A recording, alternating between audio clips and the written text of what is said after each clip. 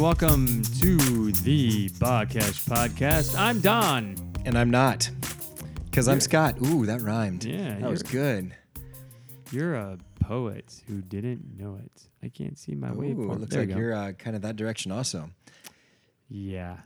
I think last time we recorded, you were dying, and it sounds like you're alive now, right? Yeah, a lot more than I was. We were supposed to get together last week and record, and I was still actually pretty bad. Oh, were you really? It took about a week and a half to 2 weeks to get. Oh my past gosh! That.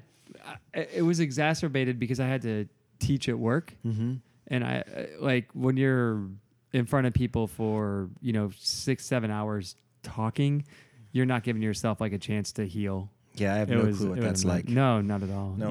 You've never been in front of a classroom. No, for 6 or 7 or 8 hours. No, never. No. But yeah, I do understand the not giving yourself a chance to heal in those situations, because I mean that wears you out. I'm tired after those days, so I can only imagine. Yeah. So I'm a lot better. Like I barely remember what it was like. I don't know if that's a good thing or a bad thing. No, it's good. I feel a lot better. It was a rough way to go. Kind of like these. That might be better. I've been trying to be conscious about how loud yet how distorted our podcast is, and I'm fighting at 0 right now. So I'm sorry if the levels are really weird at first for everybody. Trying to get out of the red, but I think we're better. You say something. I got. Are we out of the red? Yeah, green, I blue, think so. Orange. Well, we want blue and yellow. That means we're not clipping. Oh, okay.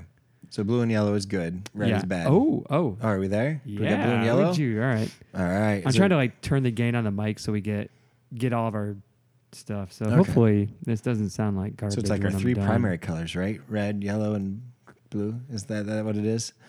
And then you can make like all kinds of other colors. Yellow and blue make green, right? Yeah. I don't know. I can talk to my wife. She knows like on the color wheel, like it's 1, 5, 6, 3. You're like, whoa, that color. I don't know. So anyway, I took color design in 3D because I thought it'd be an easy class. I didn't learn anything. Okay. Was it an easy class? No. Okay.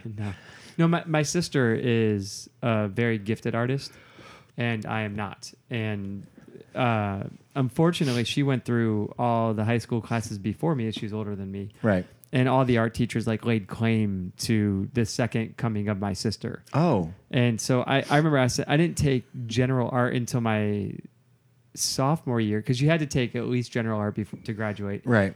And I was like, I'm just going to take it when whenever I feel like. I didn't feel like, take it because I don't draw. Okay.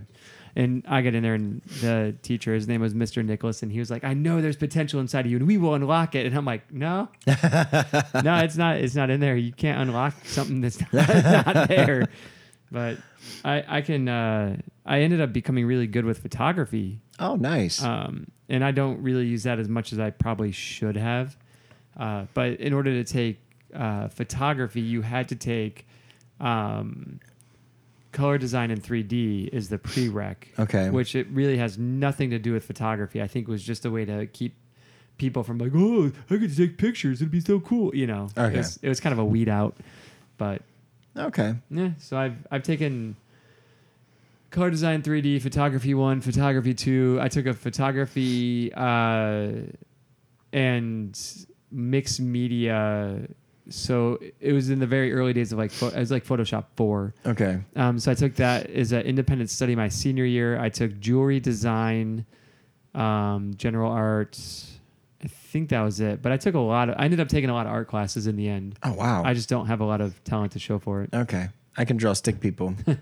And on a good day I can. And I think my art class was mostly effort. So I think, it wasn't what it looked like. Did you put forth effort? Yeah. I remember they had us you had to draw a house. And so we all sat outside our school. We're drawing a house across the street from us or whatever. And I kid you not, my art teacher's like, you know what? If you just zoomed in a little bit more and drew a small piece of it, it would probably look better. It was his way of saying I don't know what this is, but why don't you just try and draw the window? It's a square. I think you can handle that kind of thing. Well, I had teachers tell me I should be a doctor for the sheer fact of no one can read my handwriting. So that's the only job that I would ever succeed in. Nice. I think I failed a college class because they couldn't read my handwriting. You told me about that one. Yeah. That's cold. So I was like, ooh, that's harsh. So I was like, can I type? And he's like, nope. I was like, but can I type? Can I read it to you? He's like, nope. I was like, should I even bother coming to class anymore? He's like, probably not. I was like, just because you can't read my handwriting? That's cold, man. So I failed handwriting through most of grade school. So yeah, me and the motions that involve my hand and writing and art, yeah, not a thing. I hit a button. I'm just making sure it's okay. Oh, okay. We're good. It's like So no more reds? it's actually working great. Oh, okay. Why did I do this like 30 episodes ago? I don't know. You need to take like a permanent marker and be like, here's where it goes, right here and right here. And Let's see. I'll get that position. So here's even the worst part is I actually I've worked for a company that's done sound design. okay. I worked at a church doing sound. I've done a lot of recording of instruments and music and done level mixing, but for some reason, this podcast always befuddles me. Like I can't seem to get the levels great. If we were instruments, I'd have us. But since we're talking people, I did, do you remember Andy Ryder? Yeah. I ran sound for his band one time, and I remember like people being like impressed by like the way the mix was and like, oh my gosh, the bass is so clear. Like all the levels were so good. I could not get Andy Ryder's voice, and it drove me nuts. I had his brother come in to help me out. So I had Robbie come in. I was like, Robbie, I can't seem to EQ your brother's voice. I can't get it. He's like, he like plays with the board for 2 seconds. He's like, I can't do vocals, and like walks out. Are you serious? I was like, this is not any help, like, kind of thing. So for whatever reason, I just can't mix a vocal. Okay. Yeah. Sorry. This is why you need to support us at our non-existent Kickstarter Fund Me Patreon Yeah. to send me to sound engineering school. Before we get into okay, we're 7 minutes in. But wow. Okay. Before we get into it, I was listening to an artist that I actually respect. He's a musician from a band. I won't name it because I don't want to like disparage the guy. But he's coming out. He's a lead singer. He's coming out with a podcast, and he said he's not going to start it till he gets 250 backers on Patreon, a minimum of $10 a month to get him kickstarted and going. I'm like, so you need $2,500 to get started on a podcast, knowing this dude probably already has enough microphones, all the equipment, probably access to studios, probably has some kind of home tracking to do it. And he's also a part-time graphic artist. So he's got a computer. What does he need at least $2,500 for? I have no clue. We started wrong. I'm like, let's hear 20, 40, we'll throw 100 in the rest of it. So $140. And then we used to use my work laptop, but I bought this used guy off of eBay and put some, I'd say a maximum of what? $250. And then we pay the hosting fees out of our pocket every month. Right. Huh. Yeah. It's interesting. $2,500. That's like 6 years of podcast. We'd be rich. Oh, dude, you don't know what it takes to start a podcast. I know Right. people that start with less than we have. I was talking to my boss about a microphone. I was like, hey, look, this mic is $26.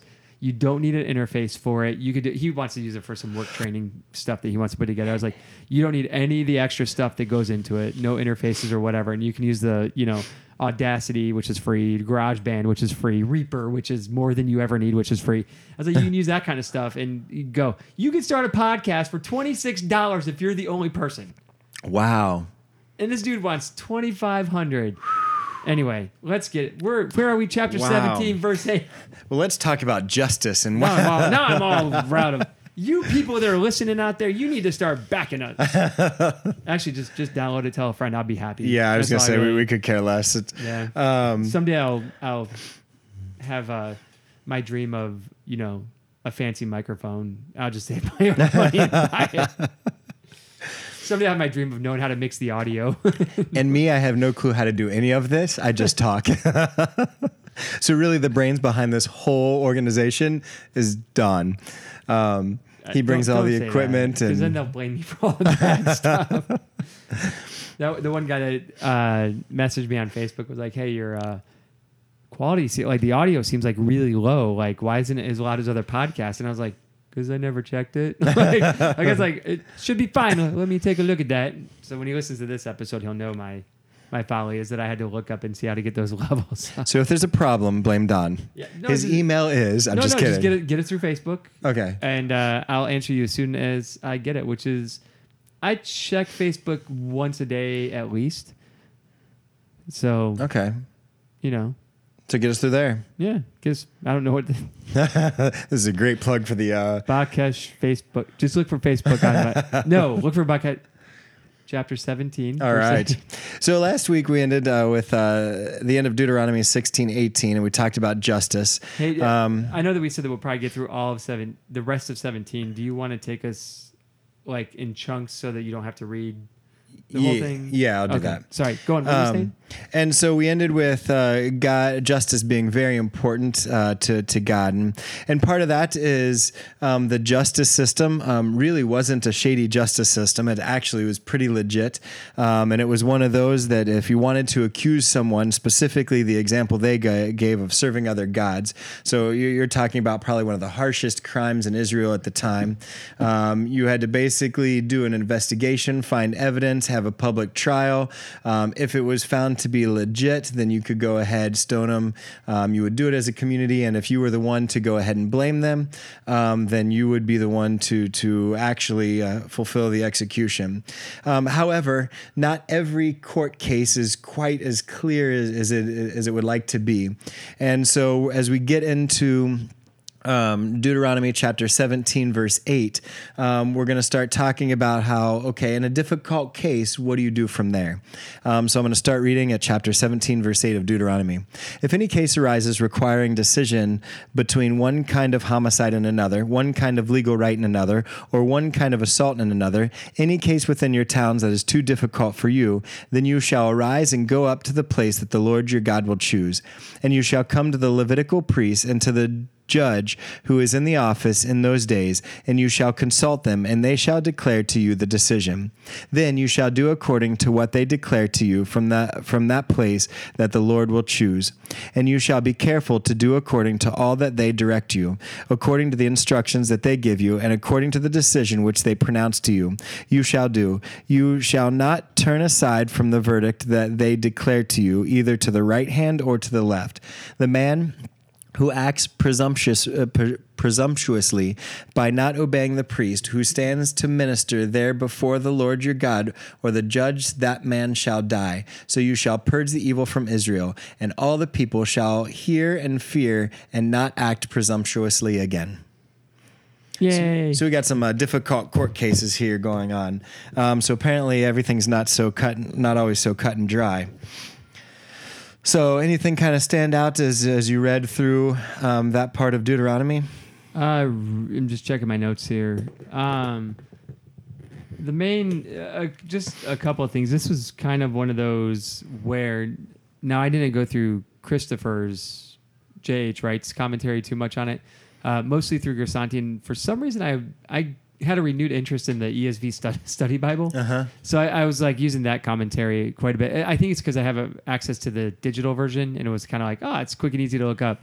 But neither of them had a whole lot to say about this section at all. And then like just kind of reading through it on my own before like really consulting them, it just seemed very much like God's appointing the authority, trust in that, obey that authority, and then carry it out. The main ideas I got here outside of that was just the term acts presumptuously is actually very easily translated to act arrogantly, and it's often used in connection with false prophets who would misrepresent God. So that arrogance of like, I'm getting information from God that you're not, and you should listen to me kind of thing. That same kind of arrogance kind of plays through on both. Like I'm above the law kind of mentality. Okay. So that's mostly what I got out of the part about the judges. So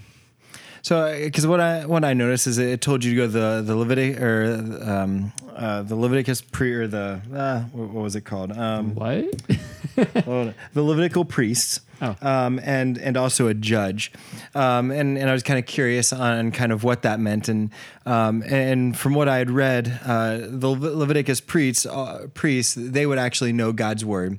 And then the judge probably would have a little bit more experience working with different court cases.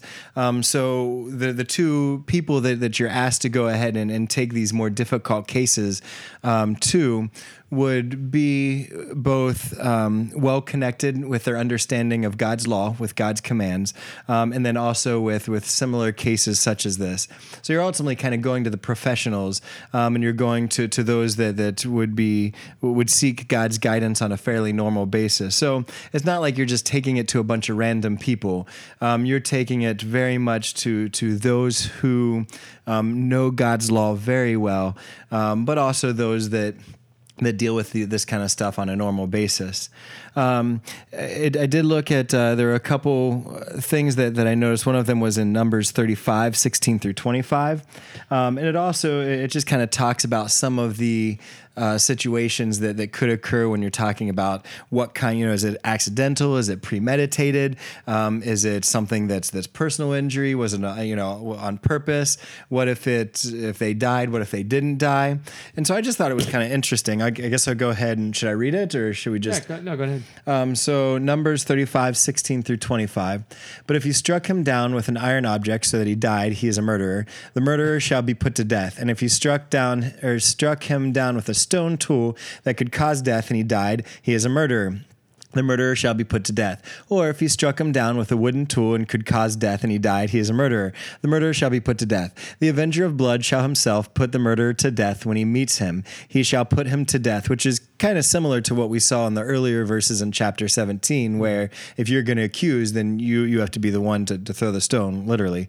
And if he pushed him out of hatred or hurled something at him, lying in wait so that he died, or enmity,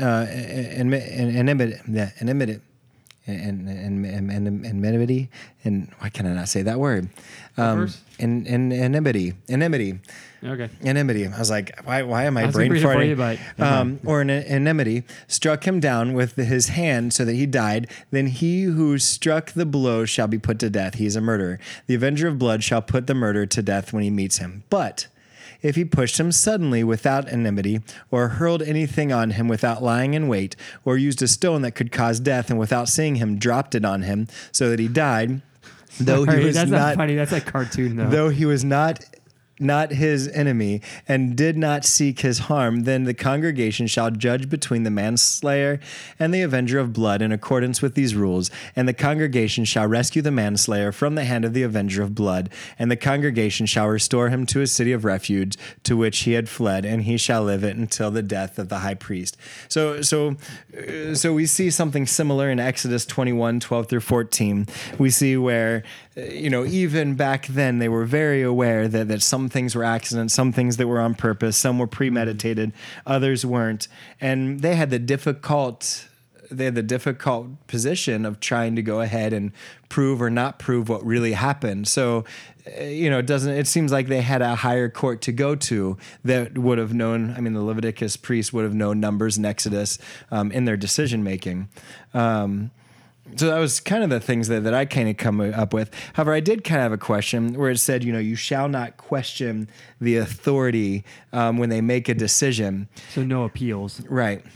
But my big thing was, and I struggled with this a little bit, and I'm just thinking of, okay, well, let's fast forward a little bit to the end of Deuteronomy, and when God says, okay, you're probably going to mess up, and they do as we get further into the Old Testament. Well, what do you do when in the future Israel's leaders were known for corruption and injustice, and those decisions are made according to bribery and their injustice thought?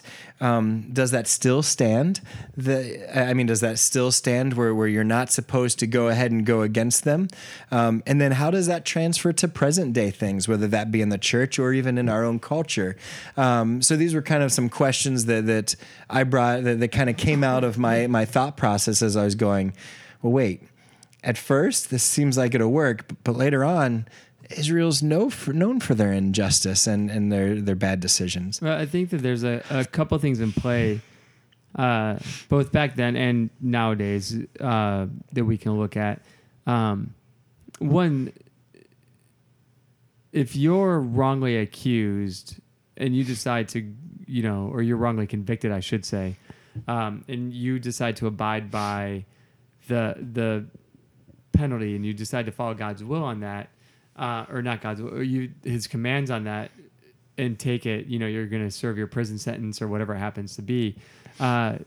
Your trust in God, knowing one, that the person committing the injustice is now an enemy of God, I think has a potential to be enough comfort for you. And then of course your reliance and dependence on God in that matter is to like petition God and pray for real justice to take place in a system where there could be bribes and corruption going on. So I think that's kind of where that's going to go for, the people back then. The whole system is predicated on people being obedient to God, and then you using that as your appeal. I think that you also kind of get, and we know later, like the priest will take, they'll basically bribe Judas to bring them Jesus, kind of thing. But in this situation, typically you're looking at men of God and then men who are, appointed by God to enact justice, to be fair and godly people. And unfortunately, it just doesn't work out that way in the end. Right. But I think initially that's kind of a safeguard built in, because the judge could appeal to the priest and say, well, this is not in the law. And the priest could appeal to the judge and say, hey, what you're doing is, not the outcome that's given in the law. So, right. So there's kind of a check and balance there, but it just is going to end up being corrupted as sin corrupts all things. Right. Period. So today's answer is the Paul Romans, we are to be subject to the authorities that God has placed over us, regardless of like what they are, where they are, and how corrupt they are, etc., to understand that that's been placed by God. And in America, our authorities have an appeal system. Mm-hmm. So you can, I think in many states, certain murder convictions are automatically appealed on behalf of the person who is convicted. Right. And I think like a lot of times you can plea out or, appeal. But even let's not like kid ourselves, like our justice system is like a complete mess as well. Oh yeah. So. Oh yeah. No, I was just curious again, because I was just thinking, I was like, I mean, this looks good and it makes a lot of sense. But then it's again, I already know the future. And when I say future, I don't want to say that I'm breaking Deuteronomy 18, but I know the future from the perspective of where it goes from Deuteronomy and from what I read in Scripture. And just sitting there going, wait a second. They do not keep. God slams them in almost every minor prophet for the injustice that's occurring, and telling them they need to fix that and do it quick. Right. But again, I guess that's where God's punishment comes in most of the minor prophets. Yeah, those who practice injustice are often on the sinner list. Right. And so they're kind of the first to get eaten by locusts or whatever happens in those situations. And the ground will open up and swallow them. So, well, I guess that answers that question then. Yeah. It wasn't as hard as you thought. All right, yeah. It can be hard to swallow, though. Like, well, I was wrongly convicted, and I'm just supposed to abide by it? Right. Depending on where you are.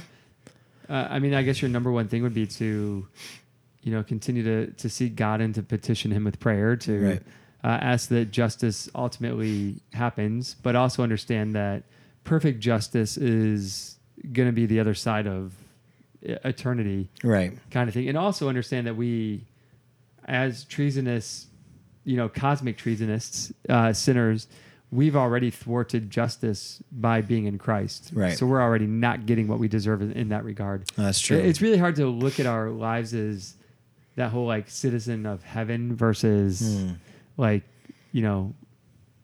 citizen of earth. Mm-hmm.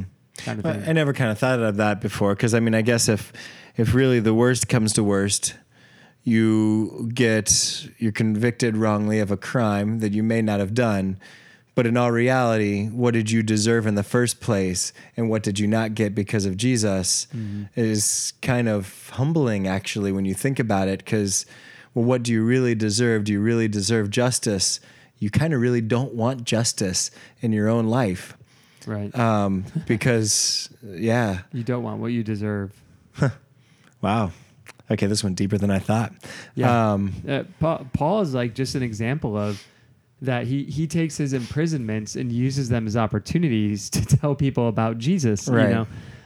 Where most of us would take our opportunities in prison to write our lawyers and to proclaim our freedom to anybody that would listen and stuff like that. So we would proclaim our innocence until lethal injection. Right. Where Paul would proclaim Christ until lethal injection. Wow. Just a different mindset. Yeah, it is. Hooray for our carnal Christianity. Like, So, all right. Well, okay. Again, that question went way deeper than I thought. so after those sobering thoughts, do Yeah. you want to go on? So let's go talk about the kings. Yeah. Let's talk about somebody we can point fingers at. Right. Well, Wow. I don't know. When I got reading into that, it was hard to point fingers because I realized that can be humbling too. Anyway, so let's get into Deuteronomy 17, verse 14. And should I break this up into two parts or read through? My notes I have. No, I put them all into one. All right, so let's go through it all the way. Yeah, because I got them I got things kind of mixed around in the end. So So as you hear, people, we really do not plan. Right. Other than, okay, let's study. Where are you at this week? Hey, do you want to go through all? You want to finish up 17 this week? I think we can sure. do it. Wait, we never get through where we want. Right. So anyway, This time we'll get through it. be careful. You said that with too much confidence. I'm just looking at the time we have, and if I shut up now and let you read, we should be all Okay, right. good deal. All right. Chapter 17, verse 14. When you come to the land that the Lord your God is giving you, and you possess it and dwell in it, and then say, I will set a king over me, like all the nations that are around me, you may indeed set a king over you, whom the Lord your God will choose. One from among your brothers you shall set as king over you. You may not put a foreigner over you who is not your brother. Only he must not acquire many horses for himself or cause the people to return to Egypt in order to acquire many horses, since the Lord has said to you, you shall never return that way again. And he shall not acquire many wives for himself, lest his heart turn away, nor shall he acquire for himself excessive silver and gold. And when he sits on the throne of his kingdom, he shall write for himself in a book a copy of this law, approved by the Levitical priests, and it shall be with him, and he shall read in it all the days of his life, that he may learn to fear the Lord his God by keeping all the words of his law and these statutes and doing them, that his heart may not be lifted up above his brothers, and that he may not turn aside from the commandment either to the right or to the left, so that he may continue long in his kingdom, he and his children in Israel. Yeah, you better know how to write All right. and spell. Well, hopefully they got a good education. However, I don't know how well it did to them. Again, knowing the what happened in Israel and Judah, but we had some good kings in there somewhere. And between the three commentaries, everybody was divided on if the king actually wrote it himself or not. But that's a spoiler. We'll talk about that later. I was gonna say because I thought I heard that. Yep. So anyway, Yeah. so what do you got here? Quite a bit. Like I said, I have this all kind of jumbled up because I started making my own points. Okay. King has to be chosen by God, just like the place of worship was chosen by God. So once again, it wasn't a matter of like, you're going to go into the land and you're going to like have a popularity contest or you're going to have an election or whatever. It's no, if you're going to have a king someday, God's going to choose that king. Mm-hmm. And if we get through Judges, Joshua and Judges, we get to see the first time that a king is appointed. And we also see how that appointed king does go awry, and there's a lot of injustice under him, especially to David. But then we see how another king is appointed, and the successor refuses to, quote unquote, play God and dispose of the sitting king because he knows they were chosen by God. Mm-hmm. So it's just kind of a deep reminder that, you know, God distinguishes the people at his time and at his choosing. Mm-hmm. I thought it was interesting how God kind of set it up originally for, it's not like his original intention was a king, but he ultimately said, you know, if you choose to have a king, kind of like the other nations, which he really didn't. Is it if or is it when? Let's see, the Lord your God, and you possess it and dwell in it. I will set let's see, when you come to the land that the Lord your God has given you, and you possess it and dwell in it, and then say, I will set a king over me, like all the nations. Okay, so that yeah, are, God's waiting on them to right. So get all jealous and want their own king. Right, and because he even kind of put it in there, you know, like you asked, just like the other nations, which he didn't really necessarily want that to happen, but he set up a government that could work that way. Mm-hmm. However, I think he did a good job of setting up checks and balances so that the king legitimately didn't have all the power. But how God kind of set it up from the beginning, and even with the king, it was said to look differently. So all of the other nations, they go for horses or military power. Many of them went for wealth, and a lot of times with wealth comes pride. Oh, you're pulling those pieces out now. Oh, I'm sorry. No, carry on. Carry on. Or when you're talking wives, women, a lot of times women, I got to be careful what I say here. Sometimes with alliances, women might lead you astray or turn your heart away from God.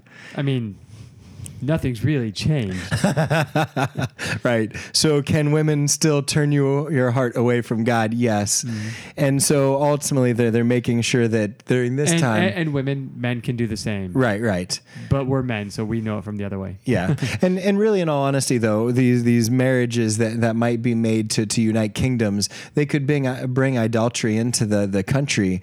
And so worshiping other gods was not a good thing. So and that's exactly what we saw happen. It's funny that all these prohibitions are things that Solomon ends up doing. Yeah.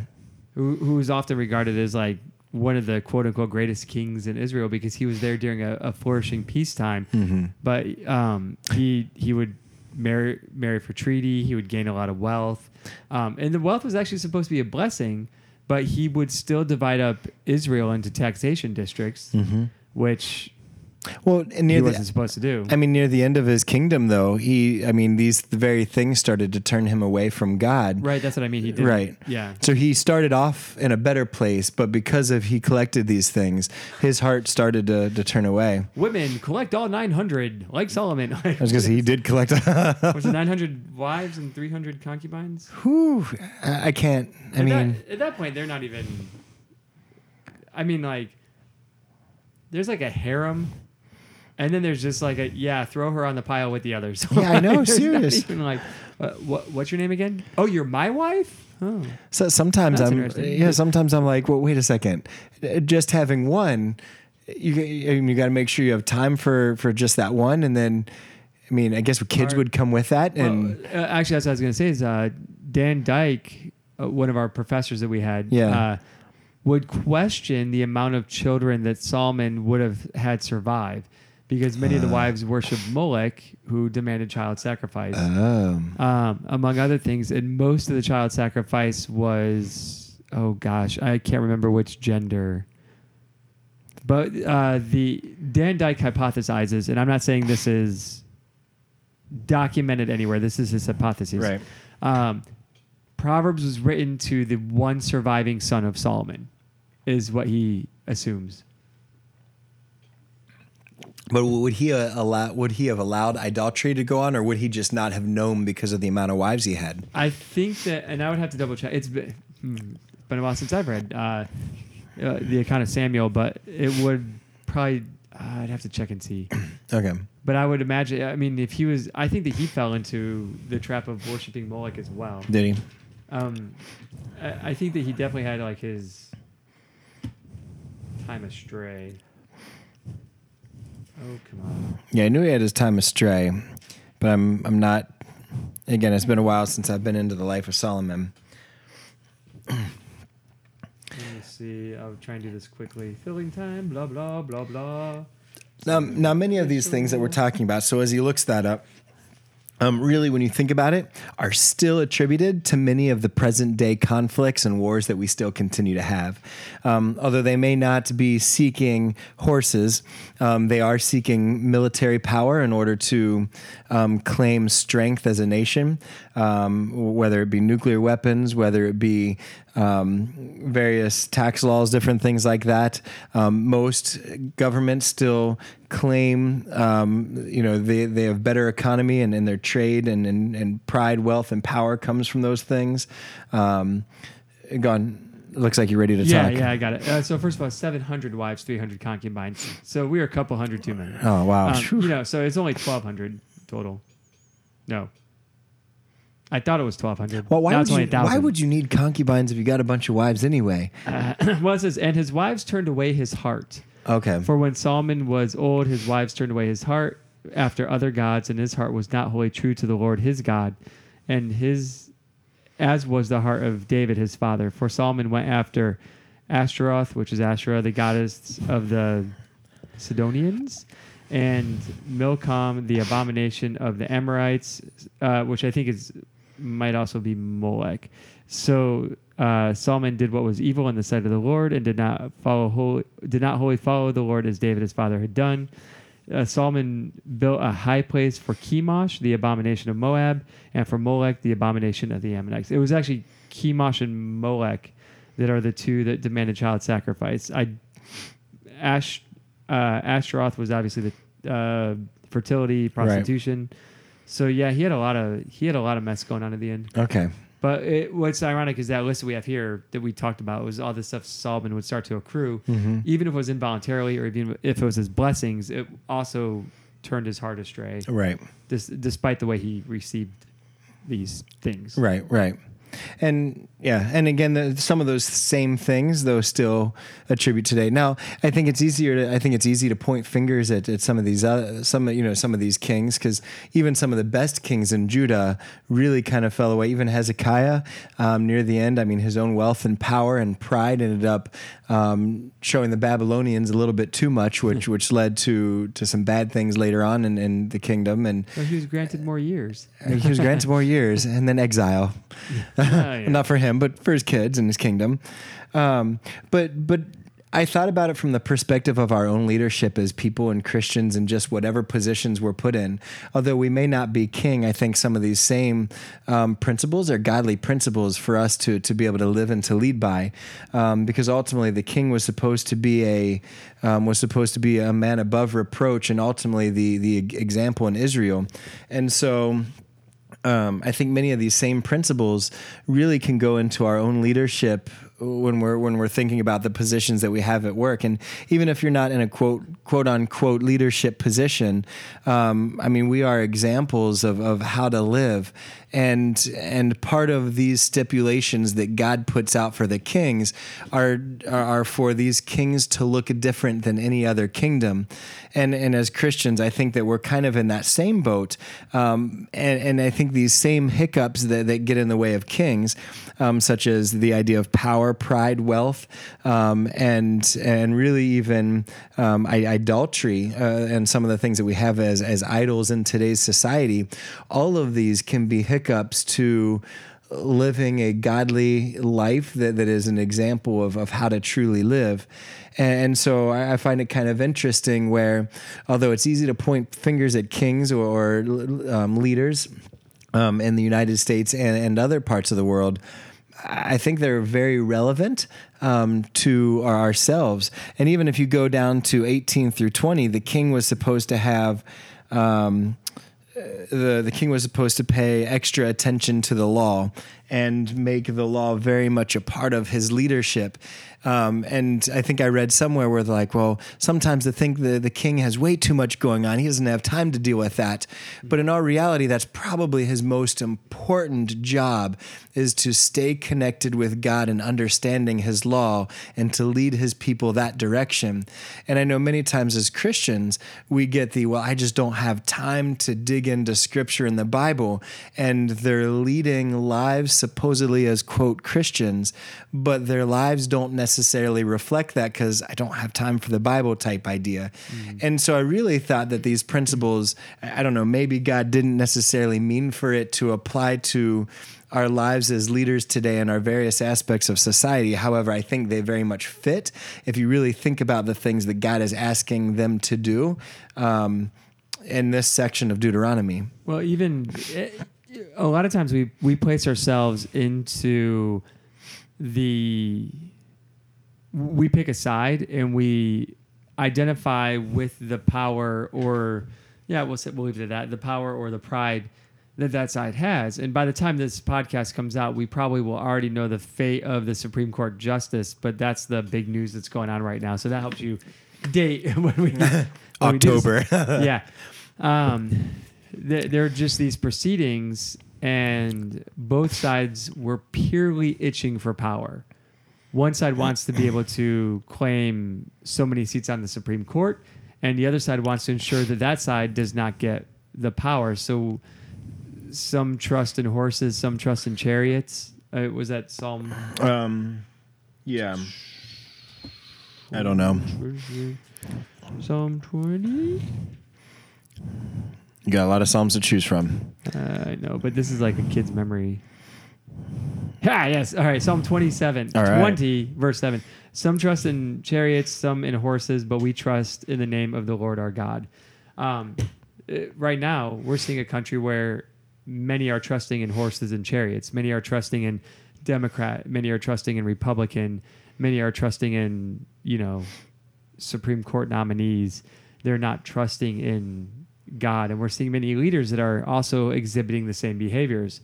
Many are trusting in their party lines. Many are trusting in midterm elections, et cetera, et cetera. They're not actually in any way paying knowledge to God, despite the fact many, and I would even argue most of our Congress and our senators claim Christianity in their belief set, but they're not governing like Christianity is part of their belief set. Right. They're governing based on hope and pride and power. Absolutely. Yep. Soapbox. I will now push that aside and we'll go back. No, that's. I mean, it's easy for. What's the term? Is it chronological snobbery? Mm-hmm. Like we look back on the past and say, like, oh, they're just a bunch of idiots. They don't know what they're talking about. Oh, of course Solomon got seduced by wealth because he was a Neanderthal, kind of thing. Right. But in reality, nothing's changed. No. Which Solomon wrote. Yeah. There's nothing new under the sun. It is all vanity. Ecclesiastes, Yeah. Mm-hmm. The whole book on repeat. Right. Outside of that song, that's for every season, turn. Anyway, Yeah. I will never sing again on this podcast. I apologize. He doesn't do vocals well, and that means singing. Nope. I could probably do some death metal, like brr. Right. I want to hear what that sounds like when they do the brr. Anyway, that sounds more like a burp. Anyway, where was this is why I don't trust myself with Ecclesiastes, nothing new under the sun, Proverbs, Ecclesiastes, chronological. Chronological snobbery. Thank Yeah. you. I was just going to go through the books of the Bible. Okay. Ezra, Nehemiah, Esther, Job, Psalms, Proverbs. Anyway, chronological snobbery. We see the same thing nowadays. People are still seduced by wealth. It just looks different. Where in Solomon's day or the Israelites' day, it might have looked like gold. It might have looked like perfumes and spices and maybe particular foods and drink and stuff like that. Nowadays, it just looks like stocks and bonds and money and Bitcoin. Right. I'm going to blame cryptocurrency. Sounds good. Yeah. For high priced computer parts. Oh, don't give me. No. Why'd you go there? I'm sorry. Sorry. Build a computer was tough. You want a video card? It's going to cost you 7 Bitcoin because I can mine more Bitcoin with it. What if I just want to play a game on my computer or just see the screen? Look what you've done. I'm sorry. Some trust in Bitcoin, some trust in stocks. I heard 50 Cent bought a bunch of Bitcoin or something like that. Bro, I don't know. I don't know. Then he found out later on, or he lied later on and said, no, I didn't. Or I don't know. Yeah, I got Bitcoin. No, I don't. Yeah. No, and I was trying to just kind of some of the stuff I have in here. Kind of the same stuff you said. I'm saving that before we lose it. Oh, okay. We don't want to put our trust in things like wealth, the size of an army. Instead, we need to trust in God. We want to watch our marriages. Oh, and that was kind of okay. So that's where that was. Marriage. He having too many wives. He didn't want this to be a concern of the king. And also, when we look at the requirement for the king, he said he should be an Israelite. It's one of the places where there's kind of a pure breed demand here. He must be ethnically an Israelite. He cannot come from the outside because he will be more open to leading the people astray. Mm-hmm. So we can kind of go down the list here. Like one, he should be ethnically a Israelite, raised in the community that knows God's law. And you might say, well, that's racist. Kind of thing, or nowadays we would have a huge problem with that. But we're looking, this is one of the few places I will look in the Bible and say, well, this is a cultural requirement because of the nature of God's people and what he has chosen. He has chosen Israel. This is prior to where that transference of God's people goes from Israel to the church. Mm-hmm. So I will say, culturally, God has chosen a particular people group, and he can do whatever he wants and demand an ethnically Israeli leader, Hebrew person. So don't get me wrong and think that I will let you play the culture card anywhere, but I will play it here because of the circumstances. Right. There's a lot around that. And then on top of that, I like that it says too many wives. What's the verse on that? It is, so it's between 8. Where is it? Oh, he shall not. It's 17, Oh, and he okay. shall not acquire many wives for himself. Like, I'm like, one's good. Mhm. Like, one's fine with me. Absolutely. But don't have many. Like, what's that mean Yeah, for the king? I'd be like, don't have more than one wife. You know? I mean, yeah, I'm kind of New Testament on that. You know, yeah, like I'm good with that one. an elder or deacon must be the husband of one wife. I'm That's okay with that. good. Mhm. You know, but yeah. So we see it kind of roll down the hill though. Don't have many wives. Don't let your heart be led into many different directions. So be kind of Israel. Have your heart be with God. Don't marry into a situation where your heart's going to be led astray. And then don't accrue too much wealth because you're going to become too self-reliant on it. Or, and Grisanti pointed this out, you might start levying too many taxes against your own people to accrue more wealth. So that would also cause you to, depend on the wealth as opposed to God, or also and hurt your own people, which are God's chosen people. Well, he even says in the end of chapter 17, verse 20, that his heart may not be lifted up above his brothers and that he may not turn aside. So, I mean, he's not necessarily giving the king the right to have an elevated position of himself, whether that be in his pride or really necessarily even in stature. He has a job to do of leadership, but that doesn't necessarily give him permission to pump himself up as better than, say, another brother when you're thinking the Jews. Right. So, yeah, I mean, again, it's not really him. So let's go back to America. Oh, man, this is like the Rage Against the Machine podcast. Oh, no. Right now, lobbyists and lucrative backroom deals are what are allowing laws to be passed. The telecom lobbyists are the reason the FCC is going after net neutrality. Right. That is a disregard for your people while you are like lining your own pockets. Right. And regardless of where you sit on the net neutrality side, et cetera, like, government interference, blah, blah, blah. The reality is it comes down to people getting money. Right. And putting your finances, your wealth, your power above your people. So we were, once again, you can't be that chronological snob. Yep. You can't say, well, back then that might have been a problem. Well, duh, look, today it's still a problem. Yeah. Don't be above your people. So I guess I'm saying this too. The people out there that listen, the 100 of you that we have your ear for a minute. If you get into power, if you get into leadership positions, whether it's political or whether it's your place at work or your place within the church or your community, whatever your position is when it's leadership, it's best to look out for the people on the level of the people and to bring a godly perspective into those leadership situations. Even if you're like, well, the only thing I lead is my community group, you should be well versed in God's law, in his word, and you should lead from a place of humility, knowing that God has done what Christ has done for you is the same as what he's done for the people you're leading in your group, whether or not they're super Christians or they're baby Christians or they're just as humble as you or they're prideful. You're all on that same playing field, and you need to lead in a godly manner that is serving and humble. Yep. It doesn't change just because you don't have a crown. Right. Right. I'm going to burn the soapbox this time. Okay. All right. No more. We'll go back to Okay. your regularly scheduled podcast. Yeah, he'll buy a new one by the time we get to the next podcast. So, Yeah. but that's probably All not. right. Let's talk about the.